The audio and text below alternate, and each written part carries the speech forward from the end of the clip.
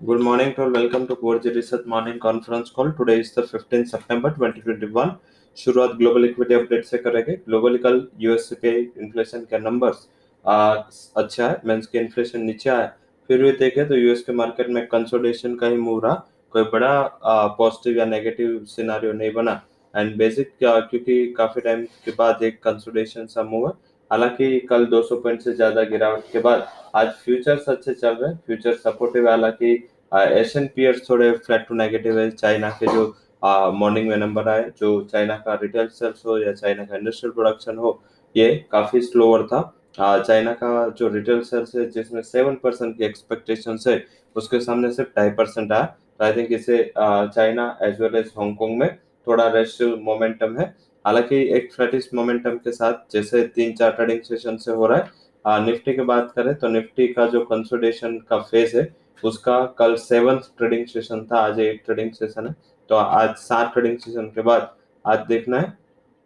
But अभी तक जब तक मार्केट की बात करें तो जब जब ब्रेकआउट आया है अभी तक तो अपर साइड ही आया है। तो फोकस करेंगे नए breakout 450 17,415 future.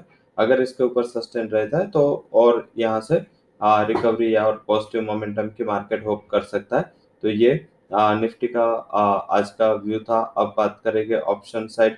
Call option buy करें 17,400 का निफ्टी का 40 करीब, 4 का स्टॉप लॉस लगा है, 118 का टारगेट है। कल एक्सपायरी है तो शायद आज अगर कोई शॉर्ट कवरिंग मोमेंटम आया तो आपको यहाँ पे एक फायदा मिल सकता है। सेकंड जो ऑप्शन है हमारा रिकमेंडेशन है जिसमें हीरो मोटो कॉर्प ने मॉडरेट बुलिश व्यू के साथ हम चल रहे हैं। 2850 के स्ट्राइक का कॉल ऑप्शन बाय करें। 54 का स्टॉप लॉस लगा है, 88 का टारगेट है। तो ये हमारा ऑप्शन है कैश साइड में, एफ एंडो साइड से दोनों index option and stock option. अब बात करते हैं सेक्टर्स टू वॉच जिसमें shipping, power, metal and energy, ये चार मीन्स की ऑलमोस्ट कॉमोडिटी ड्रिवन स्टॉक्स से जो पॉजिटिव फोकस में रह सकते हैं। वहीं फंड हाउसेस के जहाँ रिकमेंडेशन है जिसमें Hindalco, HDFC bank, BPCL, Larsen, Coal India, Tata steel, Hindalco, फिर से गेल इंडिया, ओएनजीसी, इसके ऊपर फंड हाउसेस की राय पॉजिटिव है। अब स्टॉक्स इन न्यूज की बात कर लेते हैं जिसमें जेएसपीएल, जी, श्रीराम ट्रांस, गैस कंपनियां, शिपिंग कंपनियां, PFC, Tata steel, Shree cement, Bal pharma, eClerx, Ganesh Benzoplast, Setco automotive, international conveyors, LIC housing finance, Manappuram, Muthoot, Zota health care, Rana sugar, telecom कंपनियां ये फोकस में रह सकते हैं। आज कैबिनेट की अहम बैठक है तो वहां पे भी फोकस करना है क्योंकि इसमें मार्केट एक्सपेक्ट कर रहा है कि ऑटो के लिए PLI scheme and telecom company के कुछ रिलीफ निकल के आ सकते हैं। तो फोकस करेंगे क्या निकल के आता है, तो उसके ऊपर फोकस रखना है आज।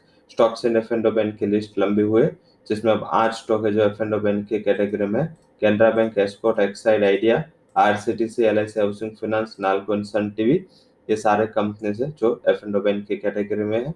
आज के जो हमारे टॉप रिकमेंडेशन है जिसमें हमारा पहला बाय रिकमेंडेशन है ऑयल इंडिया, टारगेट है 204, स्टॉप लॉस है 194। सेकंड जो हमारा हाई कन्विक्शन रिकमेंडेशन है वो है G shipping, 376 would be target, 360 would be stop loss. Third जो हमारा हाई कन्विक्शन रिकमेंडेशन है आज के लिए वो है HCL tech, 1275 would be target, 1212 would be stop loss. HCL tech, G shipping and oil India, ये आज तीनों हमारे high conviction recommendation है। So that's all recommendations from Core Equity and Derivative Research. For detailed disclaimer, you can visit our website. Thank you all for joining conference.